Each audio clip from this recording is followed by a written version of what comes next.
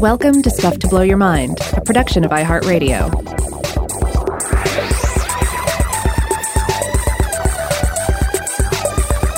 Hey, welcome to Stuff to Blow Your Mind. My name is Robert Lamb. And I'm Joe McCormick, and it won't be the first time that Halloween-themed content is spilling over into November, though we've got a really good excuse this time, which is, and I didn't know this before we started recording today, our producer Seth was telling us that apparently quite a few Simpsons Treehouse of Horror episodes have had to air after Halloween because they've been preempted by baseball or something. Yeah, I mean, and of course, you know, we can always drive home the fact that not all scary movies come out during the month of October. Many come out throughout the rest of the year, and ultimately on this show, it's kind of Halloween year round. Though I guess the tragedy is that sometimes we put off content. We're like, oh, this will be perfect for Halloween. Let's save this for October, and then we make it through October, and we're like, didn't actually fit that one in this year. Maybe this will happen next October. But hey, we're keeping another tradition alive right now because this is going to be is this the 7th anthology episode we've done for October? I think it is. I think this is number 7. That doesn't mean we've been doing it 7 years because some years we've put out more than one volume. Mm-hmm. But basically the idea here is, and these kind of spin off of some old creepypasta episodes that we did back in the day, where we look to the world of horror anthology films and especially TV shows. We pick something out of the basket and we sort of use it as an excuse to talk about something sciencey or cultural, basically some sort of topic that in many cases might not make for a full episode of Stuff to Blow Your Mind on its own, but the horror anthology episode gives us an excuse to talk about it, and vice versa. The topic gives us an excuse to talk about that particular episode. This was especially valuable back in the days before Weird House Cinema, when we did not have a weekly outlet for any obsessions with macabre viewings. Though I guess with Weird House, we're always talking about movies, and I know specifically what you've got in your heart with these anthology episodes is like the 90s Outer Limits revival. Yes. Yeah, I look forward to talking about one of those. I've really been enjoying watching those throughout the pandemic. My wife and I have been watching these pretty much every week remotely with a couple of friends of ours. Actually, they host a podcast by the name of Talkin' Tofu.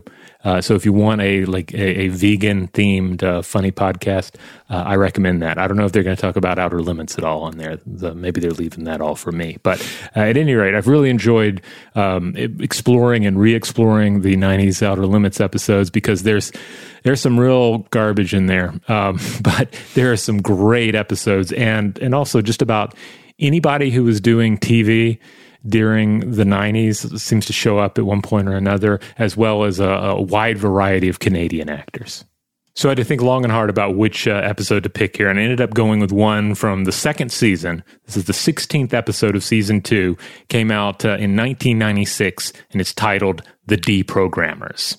Now, Rob, I ended up having to jump through a lot of digital hoops to watch this one, but I'm so glad I did. This is a phenomenal pick.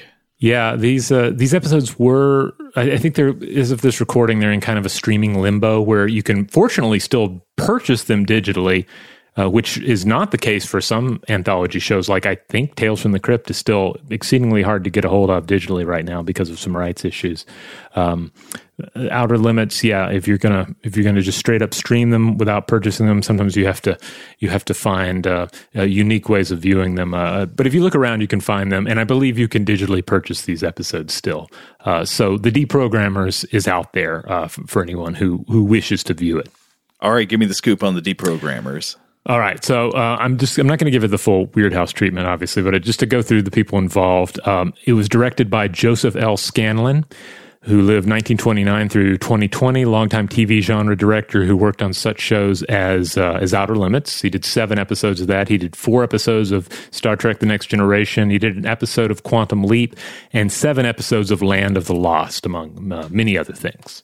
The writer on this was James Crocker, a TV writer who wrote multiple episodes of The Outer Limits, as well as the early 2000s Twilight Zone revival, which I'm not sure I remember that one. He also did some Star Trek Deep Space Nine, as well as the 1980s Twilight Zone revival and more. But speaking of Trek, the most notable casting in this episode is Brent Spiner. Yes, Data himself plays this reprogrammer that's introduced as being kind of like this part of the human resistance movement. He's there to deprogram people who've been brainwashed by the enemy alien overlords. And he's a real pleasure in this because, everybody loves Data. He was great on Star Trek Next Generation and in the related movies. Some people may know him from Independence Day, 7 episodes of Night Court. He pops up in Shocker and The Aviator, a few episodes of Blunt Talk, various other things, a lot of work. But this is one of the few if not the only place I can remember seeing mean Brent Spiner. Like he's rough and tumble. He's a bad cop in this. Yeah, he is. I actually, having never seen tons of Star Trek The Next Generation, I remember a few years back, I was like, okay, everybody my age has watched a bunch of TNG. I should watch, go through it. And I started in the first season and, it was rough going. I am to understand it gets better as it goes on, but I didn't make it all that far, though. Of course, he is there in the first season as Data. So when I think of Brent Spiner, I think of Dr. Oaken in Independence Day, who is really one of the biggest rays of sunshine in that movie. He plays I don't even know how he plays a sort of emotionally stunted, sort of childlike scientist who has apparently been in a bunker for 40 years or something. Yeah. He's a goofy mad scientist kind of a character.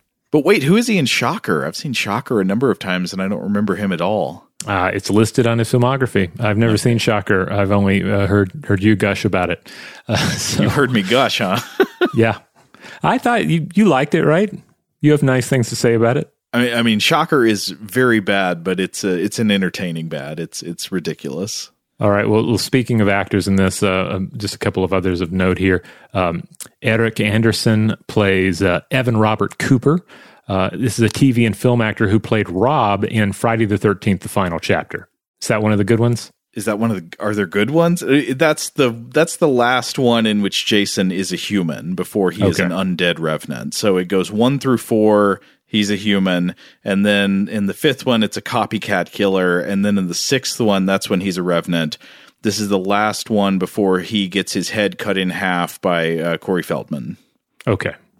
But Rob, the character in this, is a sort of dashing hero who shows up. You think he's going to save the day, but I think ultimately Jason just kills him in a basement.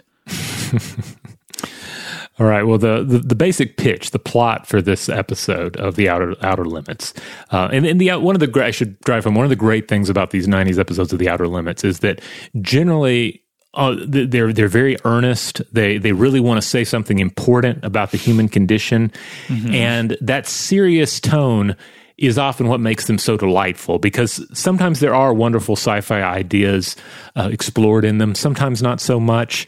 Sometimes the attempt is there, but maybe not the delivery. But it also makes the things that don't work, that make some of the performances are not that crisp.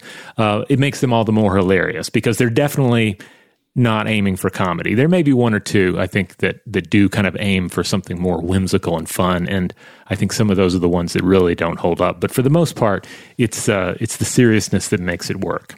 Like if it was more self-conscious, that would actually kind of cheapen it and make it not as fun. Yeah. So in this one, it takes place on a future Earth. Earth, we find out, is ruled by alien overlords called the Torkor.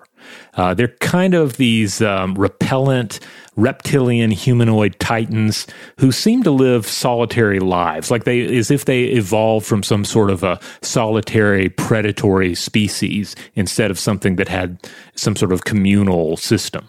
Yeah, they're like 8-foot tall alligator men. So they've got these reptilian outsides, and they're very haughty, and they just like to sort of lord around their bathtub and yell at their human servants and say, "Oh, why aren't you bringing me my oil faster?" Yeah, they're kind of like giant reptile Mr. Burnses, Yes. They're that level of awful. And I guess there's probably more than a dash of Battlefield Earth to this as well. Yes. Because, of course, that involved super tall alien overlords who, have a brutal rule imposed over Earth. I made that exact note. I mean, this, to be clear, this episode is much better than Battlefield Earth, but I got some of those notes when I was just reminded of John Travolta in the movie yelling, I told you to get some man animals in here to fix this. Yeah, they look great in this, by the way, the Torkor. When we first encounter them, we don't see their faces, we just see their arms, so there's kind of a sense of the Onceler in the Lorax to it, and then later we get to see them more or less in full, and like most of these episodes of The Outer Limits, whenever there is a creature effect, it's practical and very well executed. So anyway, yes, we have Torkor overlords ruling over everything. Helping them are these mentally reconditioned human slaves that are called Jolum. So the idea, at least at the beginning of the episode, is that all of the humans left on Earth after it's been conquered by these aliens are brainwashed into being subservient to their new alien masters. Right. And so we meet up with our Jolum characters, our main Jolum character, Evan, here, and he's working for a Torkor overlord named Koltak. And there's this scene where they're preparing him his slime bath. They're preparing him his Saragon oil. The other Jolum drops the Saragon oil and breaks it, and so so Koltak just brutally murders him. There's a lot of Koltak complaining that the oil is not arriving fast enough, so he's in his slime bath. Bring it to me, the oil. I need the oil. You Jolum are always so slow. Yeah, there's a very strong Kang and Kodos vibe to their voices in this. Yes, the Kang and Kodos thing was also very strong, and I wonder what is the timing on that. Kang and Kodos. So I think they came out before 96, right? Yeah, they did. Yeah. So they must predate this, though. Then again, I mean, this is, I think, the same year as Citizen Kang, which is maybe the closest analog. Yeah, my bet is they're both essentially inspired by some of the same sci-fi precursors, except, of course, The Simpsons took it in a intentionally comedic direction, and The Outer Limits took it in a serious direction, not realizing how comedic it comes off. But it's really amusing in this episode. Yeah, it is uncanny how much Koltak sounds like Kang. Now, the next big phase in this is that we find out, well, Evan... first of all, is spared. He's not going to die.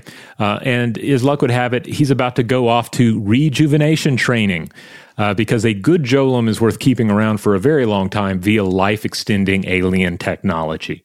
So he boards a bus to the Bliss Renewal Center, which reminded, when I saw this one for the first time, it just instantly made me think of Simpsons and Re-Education. Yes. Just sit back and let the hooks do the work. Exactly. But on the way, he is kidnapped by the human resistance movement, and they attempt to deprogram him, to remove all of this alien brainwashing that has turned him into a servant and make him part of the resistance movement to take back Earth.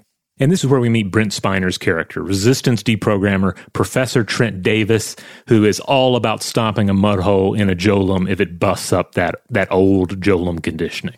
Yeah, and I guess this is playing up on the idea of an aggressive practice of deprogramming, trying to say, okay, this guy Evan here, the main character, has been conditioned, or you might say brainwashed by this alien programming that to sort of like make him fear having a will of his own, and Brent Spiner's idea is you got to really like make him snap out of it with a bunch of kind of brutal and even violent tactics, yelling in his face, burning him, cutting him, that kind of thing. Now, the twist here, and so standard warning, if you don't want this spoiled, if you want to go out and see this for yourself, pause right now and then come back later. But the twist is that they put him through this deprogramming system. It seems to work. He's part of the resistance now. He helps them in an attempt to assassinate his former overlord. And then what do we find out at the end? We find out, Brent Spiner was a Jolum all along himself. He was not part of the human resistance. He was just part of a rival Torkor's plot to take out one of his rival alien overlords. Right. So what you thought was a human rebellion against these alien invaders was in fact an intra-alien political struggle. Yes, which is a nice twist. And one of the interesting things about these Outer Limits episodes is they usually have a twist. So if you watch enough of them, you end up spending half the time just trying to guess what the twist is going to be. Mm-hmm. Did you guess this one, Joe? I did sort of see the twist coming, but only because I knew there was going to be a twist. If I had not known there was going to be a twist, I might not have. There may be episodes where the twist is there's no twist, but I can't think of what it would be offhand. There are some episodes where the twist occurs super early, and then it's all about sort of the ramifications of that twist. But there's a twist in there somewhere. They're kind of a happy like San Junipero of the Outer Limits. There might be. I'm trying to think. Yeah, nothing's coming to mind. The real twist is this is so sweet. Most of the time, because you have the cool narration that comes on at the end where the narrator kind of drives it home for you. And usually it's something like, when humans expand into the stars, they'll deal with their greatest enemy, themselves. It's always something like that. Yeah. This one has some kind of pretentious phrases about free will. It was like, at what point does a human's free will cease to exist? And at that point, would we still be human? Questions that are not really explored in this episode. It's not really at all about those questions.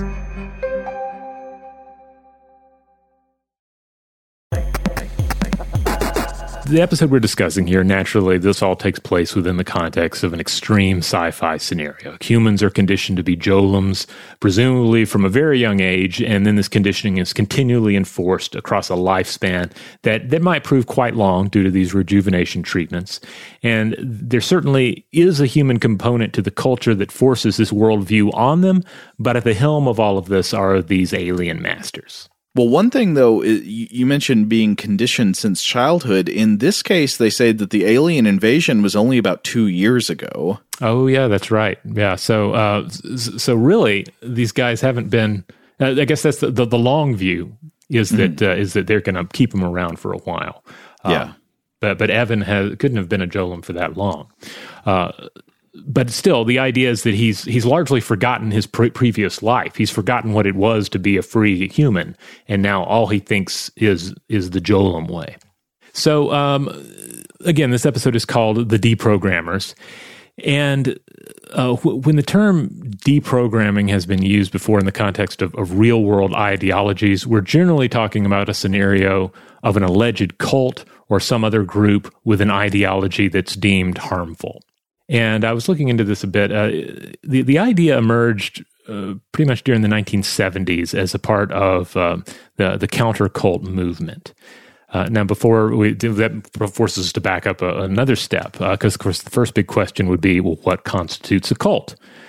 You'll typically encounter a list of criteria that includes stuff like separation from one's pre-existing support group, devotion to a single domineering figure. I read one list that focused on charismatic leaders, transcendent belief systems, systems of control, and systems of influence. But obviously, there's a great deal of ambiguity in some of these definitions. And while we can all point to specific, especially historic examples of destructive cults and say, yes, well, that's a cult, you can also throw this word at various religious and political ideologies. Now, certainly harmful and abusive cults do exist, centered around harmful ideologies, harmful systems, and or harmful individuals. So the question isn't whether such groups exist, but to what degree other groups are lumped in with them, etc. Now, another key to understanding this idea of deprogramming is the notion of brainwashing. This was a term coined by journalist and propagandist Edward Hunter, who lived 1902 through 1978, who wrote Brainwashing in Red China, The Calculated Destruction of Men's Minds, a 1952 anti-communism book based on a 1950 article that he wrote. And this was apparently an outlandish idea even at the time. Contemporary psychologists took issue with it. Later commentators would criticize it, but it struck a nerve. It made its way into mainstream fiction even, and we see that in films like The Manchurian Candidate and various works of visual or written media, and it also made its way into political discourse. I think you can possibly see this type of idea as being associated with behaviorist trends in psychology that maybe later psychologists would look back on and say that they may have sort of overemphasized the role of like mechanistic conditioning in how much it could do in shaping a person's cognitive and behavioral tendencies. Yeah, absolutely. I mean, you take some understanding of behavioralism, throw in a few more pop psychologists, a hefty dose of Red Scare, and you have a firm bedrock upon which to build this idea of brainwashing, and even you have, like, for instance, the CIA's MK Ultra program gets in on it and tries to weaponize the idea of mind control, thinking that the enemy may have developed techniques that do this. And ultimately, of course, MK Ultra revolved around seeking answers and methods from, for instance, the world of psychedelics, thinking, well, psychedelics seem to have this effect on the way people view the world. Maybe we could use that to break down the human mind and then build something up in its place. Yeah, and I think the question is, like, what level of mechanistic control can you ultimately have over somebody else's behavior? Can you essentially just sort of like format the hard drive of somebody's brain and completely rewrite their personality, their behaviors, and program them like a robot? Or much more likely, is sort of the reality that in the kind of mundane way that we would all observe throughout our lives, yeah, humans can have strong influences on each other, especially if there's a lot of them and they form a kind of a reinforced social network. But humans don't have lines of code in their brain, and you can't like just format the hard drive and rewrite their operating system. Exactly. An excellent source on this that I recommend is a Slate article written by Lorraine Beausenant titled "The True Story of Brainwashing and How It Shaped America." It's a great read and gets into all this in detail. But essentially, they write that the brainwashing and mind control, both of these were essentially a boogeyman based on fear of communism, fear of Eastern culture, and the fear that Russia, China, and ultimately Korea had something that we didn't have. They had some tool for breaking down people's will and changing their mindset. But as it turned out, the author describes brainwashing was not real. Torture and trauma very much were. And for instance, the POWs that were observed, there was this fear that the POWs during the Korean War, that they had undergone some sort of brainwashing, that their minds had been changed, when in reality they were just really traumatized individuals, subjected to torturous conditions. So there were no brainwashed sleeper agents. They were just traumatized humans. But she quotes Timothy Melly, professor of English at Miami University at the time of the writing, at any rate. And this individual says, quote, "The basic problem that brainwashing is designed to address is the question, why would anyone become a communist?" And I feel like that kind of summarizes a lot of this right there. Yeah, and I guess you could apply that actually to any kind of ideological or life change that you don't understand. I mean, you can ask the same question like, why would somebody join what you might think of as a cult? Or why would somebody do X or Y? Something that doesn't at all seem appealing to you and you can't understand why somebody would do it. You may at that point have to assume that it's like the computer of somebody's brain has been hacked and there's malware in it. When in fact a more useful model might be to think more outside the box in terms of what human incentives are. I mean, I personally think that a lot of times we can just have a failure of imagination in fathoming people's, say, desire for certain kinds of social interactions and how much like something that even is a like truly harmful cult or ideology could fulfill these needs for people if they're not getting them elsewhere. Exactly. Yeah. And so looking back to the early 1970s here, at heart, you just had controversial, ideologically driven groups that were often attractive to young people. And this was not an exclusive reality of the 1970s, obviously, but this was a pronounced period of concern over it. The mid-20th century United States provides more than enough, not only cult panic, but also red panic, satanic panic, and much more. We got panics aplenty. Oh, yeah. We have an endless supply of them. And again, not to say that some of these groups were not, ultimately harmful, but many of them were not. Many of them were just different ideologies that seemed scary to certain parts of the public. I was reading a source on this titled "Exit Counseling and the Decline of Deprogramming." This was by sociologist Stephen A. Kent and a counselor by the name of Joseph P. Simhart. It was published in 2002 in Cultic Studies Review. And they were talking about just how this deprogramming approach worked. The idea that, okay, someone has been exposed to a cult, they've joined a cult, and now we want to get them out of it. What can we do? How do we reverse mind washing? Well, we have to deprogram them. So first of all, just the obvious thing here is that we know that brainwashing and mind control, these are at least oversimplifications of far more complex problems. And therefore, the idea of deprogramming is based in that fallacy and that oversimplification. Yeah, at least from the outside, it has always kind of seemed to me that the logic behind deprogramming is essentially counter brainwashing, that someone has brainwashed you to be in a cult, and now we have to brainwash you back out of it. It's I took you into this thing and I'm going to take you out the same way. So you have to use sort of aggressive, forceful tactics to try to essentially brainwash somebody back into whatever is deemed the legitimate culture is.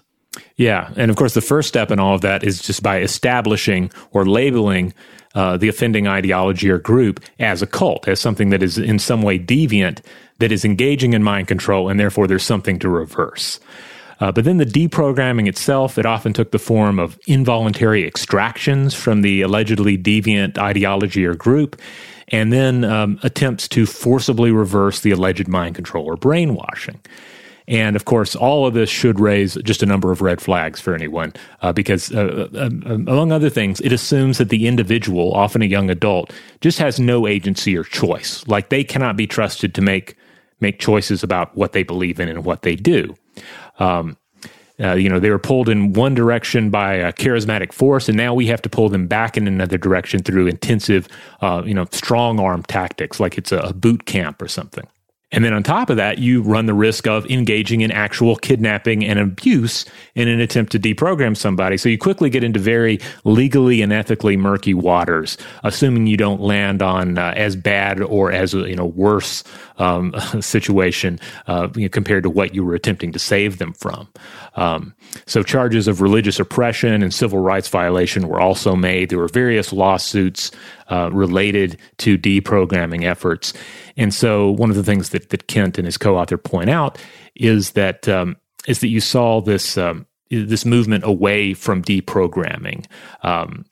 This idea that first of all, deprogramming didn't prove all that effective, but then it gave way to techniques that were more progressive, non-coercive, that were more about the autonomy of the individual, and an attempt to value everyone present and find a structure that would work with everyone's value systems, including the value system of the group that the individual is they're attempting to extract them from. All right, so maybe there is a recognition of flaws within some of these so-called deprogramming tactics, but of course you would still have the problem that people are ending up in cults that at least their loved ones are could probably make a strong case or a really negative influence on their lives and are certainly hurting family relationships and stuff like that. So is there something else people go to as another option for trying to help guide their loved ones out of these groups? Right, and it seems like this idea of exit counseling, or at least this basic approach, seemed to largely replace it, which sounds like a no-brainer, right? Should we maybe do something more like counseling and what we think of now as intervention with a family member we're worried about, or should we kidnap them with the aid of some sort of third party?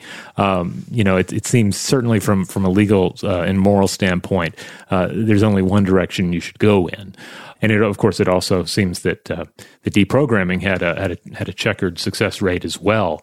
It reminds me of some other stuff I was reading about the Scared Straight programs that, of course, were quite big. I guess back in the 90s, especially the idea that if you had like problem kids or kids that were at risk, you would have somebody come in and scare them straight with a really scary talk about prison life, and how ultimately some of the numbers subsequently did not support the idea that this was effective. Yeah, I can imagine. Yeah, I think it comes down to the reality that human beings are far more complicated than that. You can't just scare someone straight in order to move them away from one way of life or worldview towards another. You can't rescue them from a particular social group or ideology by essentially kidnapping them and just pointing them in the other direction like they're an automaton that just needs to be. All you have to do is just get them, wind them up, and point them in the right direction, and they'll be fine. Like that's not really how people work.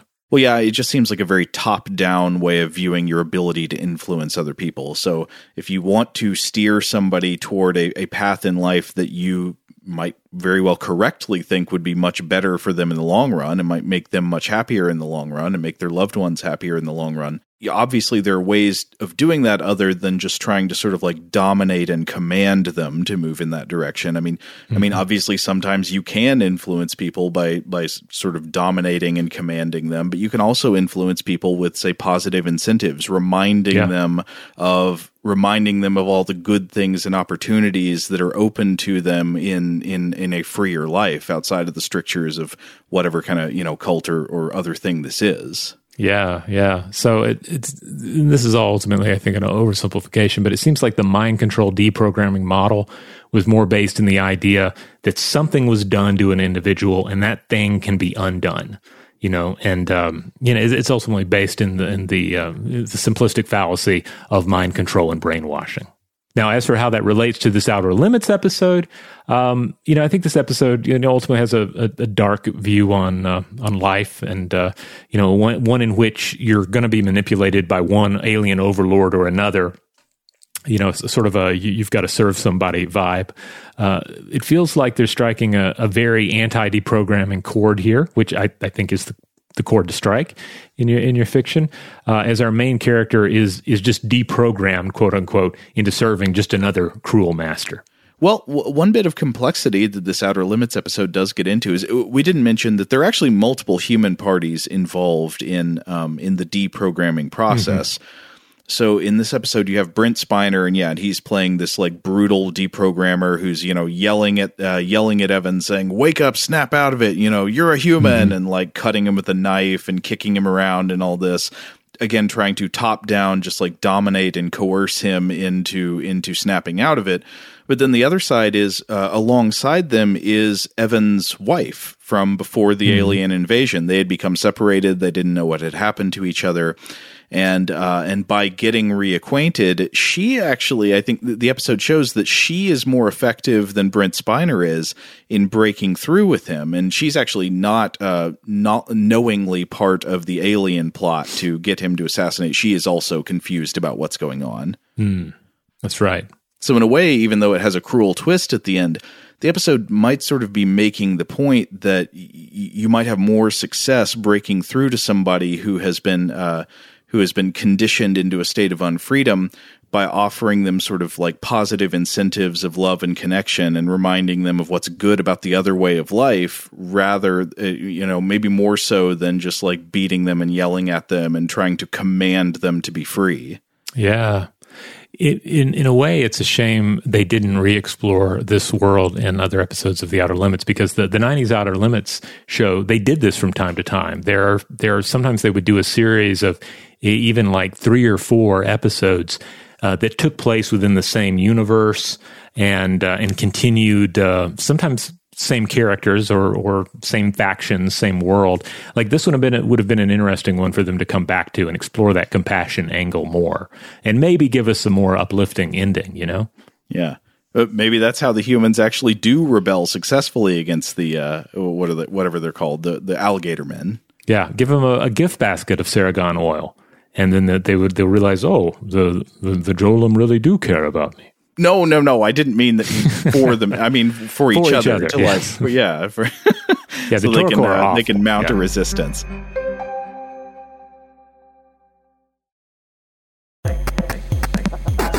All right. Well, let's switch gears. Let's get into the next next anthology selection here. What do you have for us, Joe? All right. Well, I've got an episode of The Hammer House of Horror. Rob, do you know The Hammer House of Horror?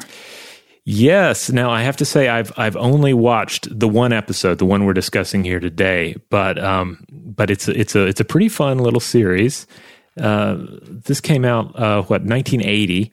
So, we're balanced right there on the edge, of the 1970s and the 1980s. Essentially, it's a late 1970s production. Comes to us from Hammer. So it has that Hammer, British horror, dry vibe to it. But each episode is a different story. And some of them have some pretty great casts. I think they all have a pretty great cast. There's one episode we have Peter Cushing and a young Brian Cox. If you're not sure what a young Brian Cox looks like, this is an episode worth checking out. And there's another episode, by the way, titled Guardian of the Abyss. And the plot of this one involves John Dee's mirror, or a mirror that's supposed to be one of John Dee's mirrors. I didn't get a chance to watch it in full, but I had to see what mirror they showed, and I included a picture of it here for you, Joe. It obviously is not the fabled magic mirror, the Aztec mirror that John Dee actually had. This is a real. They really gothed this one up. They had to make it look like a European haunted mirror. Yeah, it's got a silver rim and a bunch of elaborate handles. Get out of here with that. Give me that black circle. Gorgon face on it. Yeah. But this episode that we're going to talk about here is titled The Mark of Satan. Yes, and boy, does it have that Hammer horror feel. Like you say, it's got that late 70s British thing. It just, this whole thing just it smells like back bacon, Heinz baked beans. It's all there. You can smell it through the film. So this episode, I guess I'll describe it first, and then we can talk about what this connected to for me. So this episode begins with a scene of brain surgery. You've got a team of doctors who are opening up a patient's skull, and suddenly the patient, he seems to show signs of awareness. His eyes start to move, scanning the room. He twitches. You see these sort of flickers of waxing consciousness.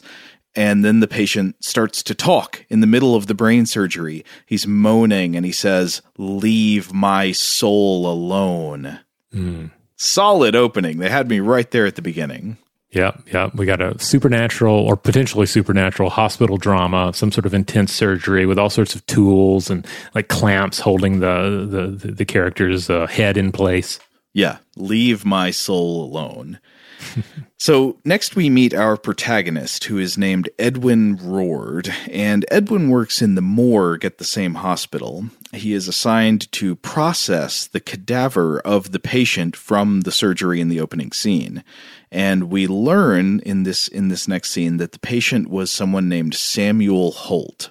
Now, Roard is played by the actor Peter McInerney, who was born in 1940, and he's quite good in this. He plays a nice focal point of insanity, that kind of that necessary character to so many weird tales where like the madness is overtaking them.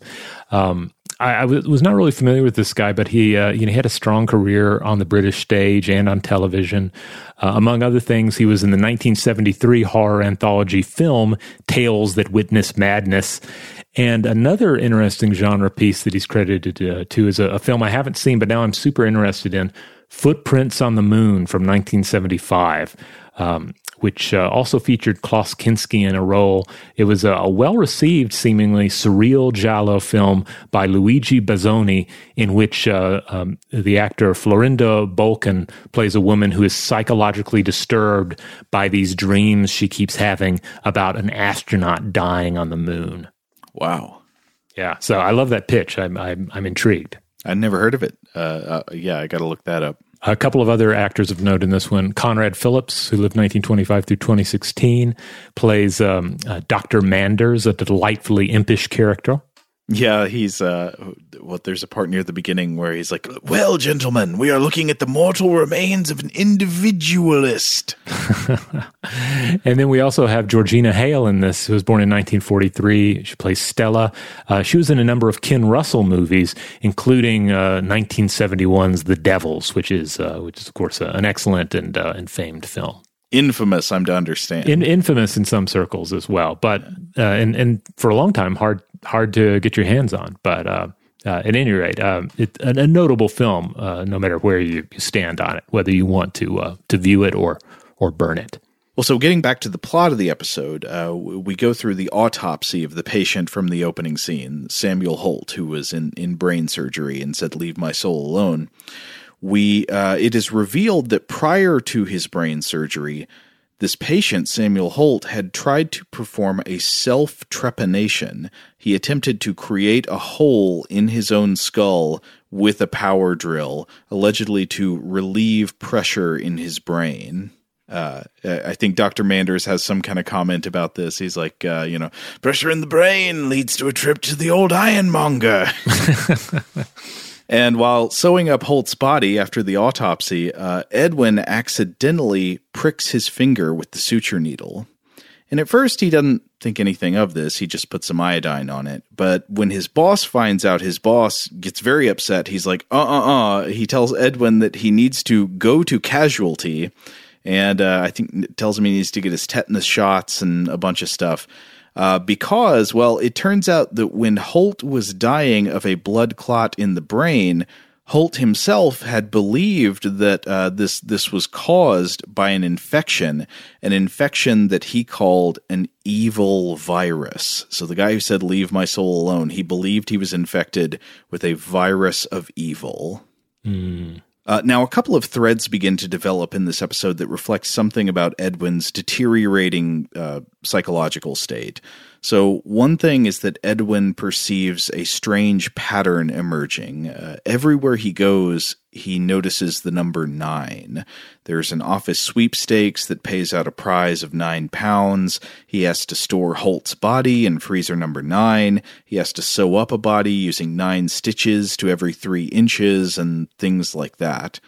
Even more alarmingly, he sometimes believes he can hear radio signals in his head, and these are seemingly broadcasted from a weather vane on the roof of the hospital. Beyond that, he starts to believe that crowds of ominous strangers wearing sunglasses are sort of following him around town, watching him and menacing him. Now, eventually we see his home situation, which is that Edwin is single and he lives in a house with his extremely grumpy and judgmental mother, along with a tenant who lives in the house named Stella, and this character is played by Georgina Hale. Edwin at some point tells Stella about, he's explaining the delusions he's experiencing, and she very unhelpfully is pretty much like, "Oh yeah, 999, yep." And so it seems like everywhere he goes, nobody's really intervening to make things better. So his psychological state worsens. He comes to believe that his mother has somehow infected him with an evil virus that is attacking his brain, and he believes that she may have killed his father years ago with the same virus, though it seems his father actually died of meningitis. At one point, Edwin visits a priest to seek counsel, and then the priest, very helpfully, decides to tell him about the passage in the book of Revelation concerning the number of the beast. So it's like, oh, yes, this man is suffering from some form of psychosis. What he needs is the book of Revelation. Yeah, it's like, well, the faith offers many directions for your confusion and obsession. Let me tell you about it. So from here, things get worse and worse. Edwin ends up doing murders. He's having these full-blown delusions that a coven of Satan-worshipping doctors and acquaintances of his have put a virus in his brain in order to control him, and that they want him to eat a baby for Satan. But then there's a strange, this could just be a story about a man losing his mind, but the episode develops that the same exact delusion we discover was held by the man from the surgery at the beginning of the episode, Samuel Holt. And in the end, Edwin, like Holt, tries to relieve himself of the pressure by performing a self-trepanation with an electric drill. And he also, like Holt, ends up in neurosurgery, an echo of the opening scene, and the doctors are operating on Edwin's brain, and we hear a moaning plea, "Leave my soul alone." And the ending is very ambiguous. I think the viewer is meant to understand that there actually is no satanic coven and that this is in Edwin's head, but I think the unanswered question in the narrative is whether Edwin was somehow actually infected with this demonic obsession and this imagery when he pricked his finger while he was working on Holt's body. It sort of raises this question of, would it be possible for this series of demonic images and ideas to somehow infect a person like an evil virus? Now, I don't know of any realistic mechanism by which something like this would happen. I kind of doubt there is, but I would like to explore a sort of related idea that is quite real, which has to do with the idea of a relationship between virus-like mechanisms and the deep contents of the human brain, even things that somebody might think of as the soul. Now, the fact that this episode centers around trepanation, I found kind of interesting, especially since it came out in Britain in 1980. This would have been right after the Countess of Weems and Mark, Amanda Fielding, first ran for British Parliament on the platform Trepanation for the National Health, advocating research into its benefits. She famously trepanned herself in 1970 following Dutch trepanation proponent Bart Hughes' example. And this may sound a bit crazy, but as Michael Pollan pointed out in his excellent book, How to Change Your Mind, Fielding has proven herself to be an effective drug policy reformer in subsequent years, lobbyist and research coordinator. In 1998, she founded the Foundation to Further Consciousness, later renamed the Beckley Foundation, which supports neuroscientific research. Her recent and current work, Pollan writes, shifted away from trepanation and towards the possibilities posed by psychedelics. So you think it's possible this episode was influenced by her famous advocacy for drilling a hole in your skull? Yes. Yeah, I would almost bet on it. It seems like the time, like a lot of horror fiction, it speaks to what's going on in the public mindset, and so I feel like there was just too much trepanation in the air for this not to be kind of at least a partial response to it. Not that it has anything particularly deep to say about trepanation itself, but it's just a concept that leans that allows one to lean into the horror a bit. It's like flypaper for horror writing. Now, if you'd like to hear more about trepanation, though, we did an episode several years back titled "The Stone of Madness." That gets into all of that, and it's sort of the older historical idea of trepanation, as well as the more modern 20th century advocates of it. But the basic idea came down in the modern sense that you have an increase of blood in the brain that could bring about altered states of consciousness, etc. It's a really fascinating topic. To be clear, this is what was claimed by its advocates, not that we're advocating trepanation. Right. There's no, I don't believe there's any scientific evidence that it actually works, but it had its vocal proponents. But if you're even halfway tempted, I think you should take you should just follow the model of Amanda Fielding, who again has turned away from advocating trepanation and looking more into actual legitimate research into psychedelics. So ultimately that's a whole area of research that does not require drilling a hole in your skull. And it goes without saying, don't drill a hole in your skull, especially based on anything that you hear on this podcast. Or see on the Hammer House of Horror. Right, yeah. Don't make major life decisions based on the Hammer House of Horror series.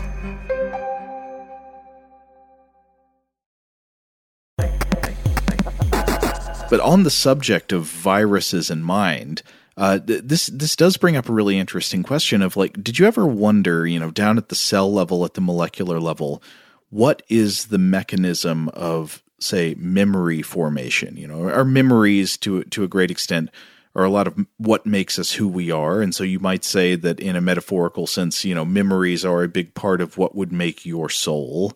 And so I was reading about some interesting research in a couple of articles from January of 2018. One of them was a news feature in Nature by Sarah Reardon called "Cells Hack Virus-Like Protein to Communicate," and another one was in The Atlantic by Ed Yong called "Brain Cells Share Information with Virus-Like Capsules." And these two articles were in turn summarizing and reacting to the pretty much simultaneous publication of a couple of scientific papers in the journal Cell both concerning a very interesting gene and its associated protein, which is known as ARC, A-R-C. One of these papers was by Ashley et al. In Cell, and the other one was by Patushin et al. Now, the gene known as ARC is present in all kinds of different organisms. You can find different versions of it, say in human cells, in the cells of mice, in the cells of flies, like Drosophila flies, in the cells of reptiles and birds. And it apparently encodes a product known as the ARC protein, where ARC stands for Activity-Regulated Cytoskeleton-Associated Protein.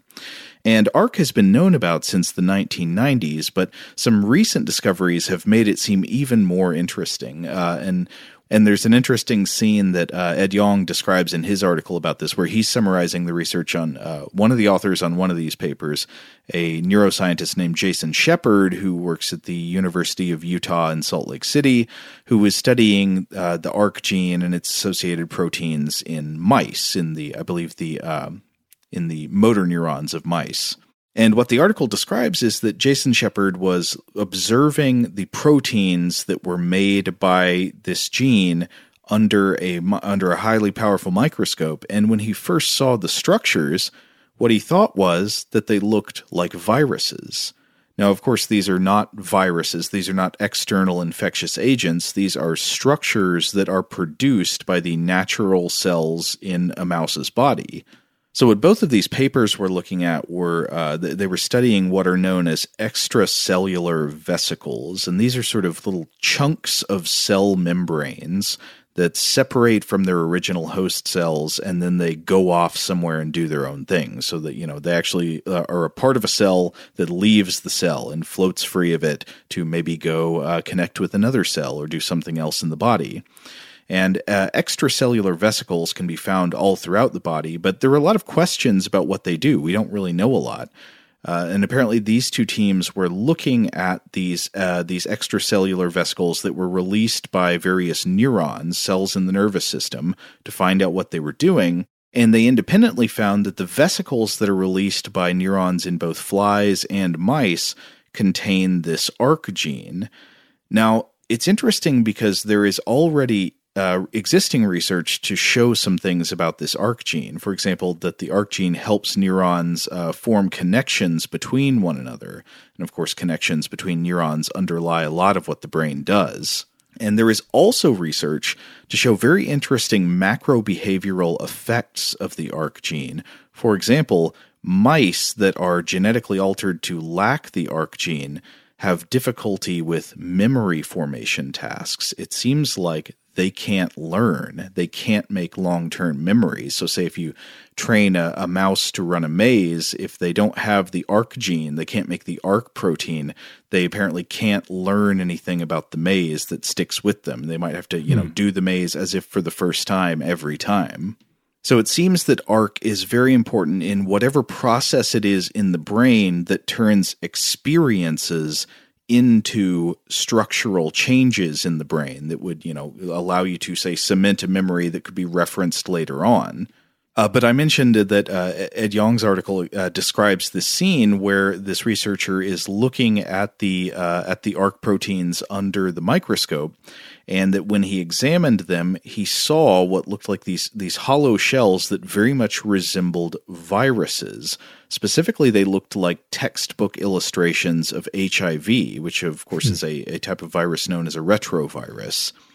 And apparently Shepard ran these images by some viral experts, and they did confirm that, yes, these shells that were being made by these cells within the mice's bodies looked a lot like the protein shells, the capsids that you would find around viruses like HIV. So apparently the ARC genes that you would find in animals like mice today, it descends from an ancient class of ancestral genes, types of retrotransposons, and they can be found in the genomes of all kinds of animals, as I said. But these genes are very interesting in that they can behave almost like independent infectious agents. They can copy themselves and then insert those copies of themselves somewhere else within the host's genome. But apparently at some point, these ancestral retrotransposons gain the ability not only to copy and paste themselves elsewhere within the genome, but to build a protein shell, essentially to build themselves a spaceship that would surround this gene, surround this length of genetic material, and then allow this cage-protected strand of genetic information to leave its original host cell, to fly off into space and to go boldly. And Ed Yong writes that this actually is believed to be the origin of retroviruses. So in a way, we have these genes within our bodies that are actually cousins of wild infectious retroviruses that infect people and harm them. And this apparently is why the shells or the capsids made by these stretches of DNA are so similar. The ARC gene that you find in animals is apparently very similar to a viral gene called a GAG gene. And again, this is the gene that codes for the construction of this protein shell, the capsid that protects the genetic material of a virus and allows it to get into a cell and infect it. So what we have here is that there are cells within the brains or the nervous systems of animals as diverse as, from mice to Drosophila to flies, that use this gene, similar to a gene found in viruses, to build this protein shell or capsid, this structure to surround a strand of RNA-based information, like viruses do, and then send that RNA information to another cell, again, like viruses do. So in a way, you could look at the brain cells as using a very similar structure to what is used in viruses to sort of infect one another with some kind of RNA information. So why would cells in the brain be doing this? And one possibility is that it's a way for neurons to sort of control each other, to exert some kind of pressure or influence on each other. Of course, in the case of a virus wants to infect a new cell so that it makes more copies of the virus. But in this case, a neuron could maybe use ARC to send RNA to a nearby cell, which upon arrival would influence which genes are activated within that cell. Now, there are still tons of questions that we don't have answered about what is going on here. Like, what is exactly this RNA cargo for? What does it do? What does it do exactly? Though, again, it's very interesting to view this virus-like behavior at the cell level in light of what we know about the macro-behavioral effects of the ARC gene. Once again, if you disable ARC, a mouse without it apparently can't learn or make memories. Fascinating. So we have this kind of potential ancestral viral component to some of the basic attributes of what we think of having a mind or certainly having consciousness, but even having just like a functional animal brain. Right. Though a very interesting thing is, though lots of animals have ARC, they're not all descended from a common ARC ancestor, or at least not within the animal line. So fruit flies have ARC genes, mice have ARC genes, humans have ARC genes, but it appears that, say, flies and vertebrates acquired these similar genes from different sources, to quote Ed Yong, in separate events that took place millions of years apart, and yet they've both got this stuff. So it seems like it is something that is probably liable to be co-opted by animal genomes in a way that is very useful, such that it happened multiple times in the history of life. And so there are all these really interesting possibilities about what this could mean in terms of learning more about how our brains work and how our bodies evolved, but also even potentially in therapeutics, because as we were talking about, ARC has been highlighted as possibly playing a role in a number of neurological disorders, including some age-related loss of mental capacity. So Jason Shepard is quoted in Ed Yong's article as observing that the brains of young mice produce way more ARC protein than the brains of old mice, and it looks like that possibly by inducing an increased supply of ARC protein in an older mouse's brain, the older mouse's brain will show improved abilities to learn and adapt, maybe acting a little bit more like a younger mouse's brain, having that more plastic potential. So I found this fascinating, that it could quite literally be the case that there's something pretty much like a virus in the brain that makes our minds what they are. That's fascinating. And of course, now to bring it back to Hammer House of Horrors, now obviously nobody's making the point that this research means that this episode is entirely possible or practical or anything to that matter. Proven, yes. Yeah. Proof of the episode revealed. But it does make you, sort of reflect on the seemingly outrageous notion here, maybe being a little more reasonable than one might assume just on watching it. I mean, obviously, I can't imagine how ARC proteins or something similar would make you, start obsessing over numerology and feeling like you have there's an outside pressure from people in sunglasses for you to eat a baby, but but still, the basic premise, matches up with this idea a little bit. Segue to something totally different. I remember when I was a kid one time, this is one of my hotel cable memories. Do you have hotel cable memories from being a kid? Oh, yeah. Mm-hmm. Yeah. One of mine was, we went somewhere, we had the hotel channels, and I saw an episode of Hammer House of Horror when I was way too young. And I don't remember much about it except that it was an episode that had a werewolf in it. And then the real twist was, so you think, okay, werewolf, somebody's going to get, bit by the werewolf, going to get mauled. Mm-hmm. And that's the real, that's the shocker at the end. But instead, somebody got killed with an axe in the werewolf episode. Oh, just by like a guy with an axe. I wonder if that was the Peter Cushing episode. I think that one involves animal-human hybrids. I don't think it had Peter Cushing, because I think I would have recognized him at least from Star Wars. Okay. This whole mention of this episode, it does make me wonder, like, what was in the waters to inspire these other elements. We can point to the trepanation influence that would have been, present in the news and so forth. But this idea of a virus, an evil virus. It reminds me a little bit of the plot of The Creeping Flesh from 1973, which had Peter Cushing and Christopher Lee in it, and it involves the development of a serum against evil. The idea that I think Peter Cushing's character is working on developing one and about to have a big breakthrough. Like where did this strange? I mean, I guess it's kind of a dumb idea in some respect. It's very it reduces the idea of evil to something that kind of like getting back to the brainwashing, deprogramming idea that something has been done and it can be undone.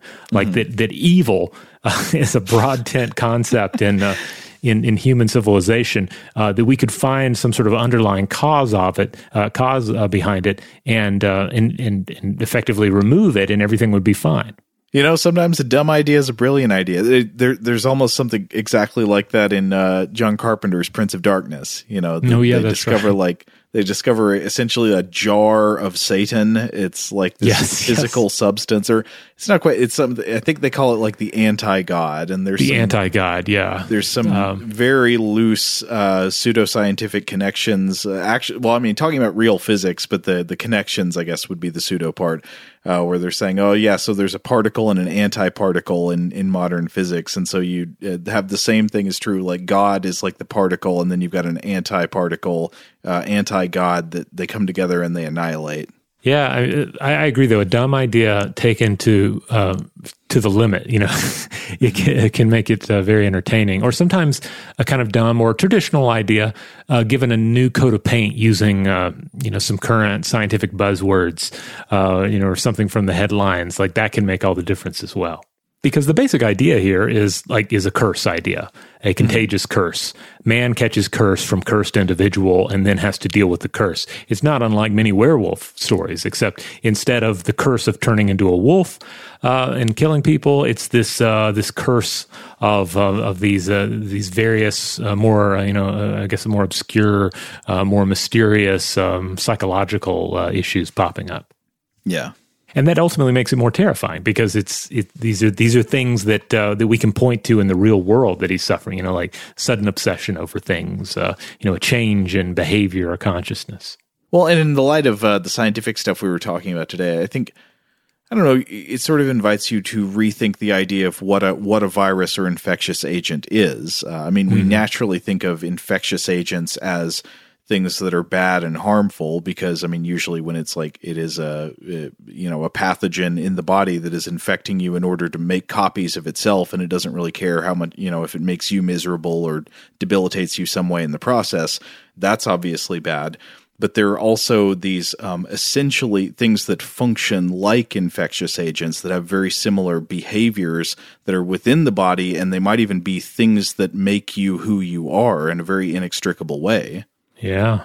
And kind of driving home what, to come back around to Ed Yong and his work, the idea that, we are multitudes, that this idea of there being this single thing and this is what we are, is obviously a fallacy. But then when you start looking at like the organism itself, well, there is the organism, but then there are all the additional organisms within it that make it up and influence the ultimate presentation and experience.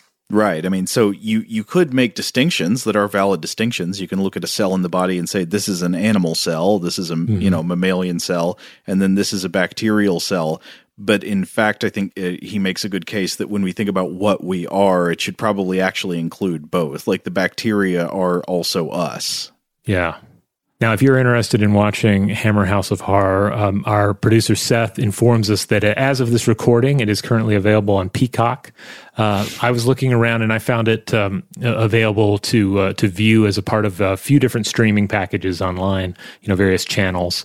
So it's definitely out there. Multiple episodes. This is the only one I've seen, and I don't have the benefit of your hotel cable experience of watching it earlier in life, but it looks like it's a really good show.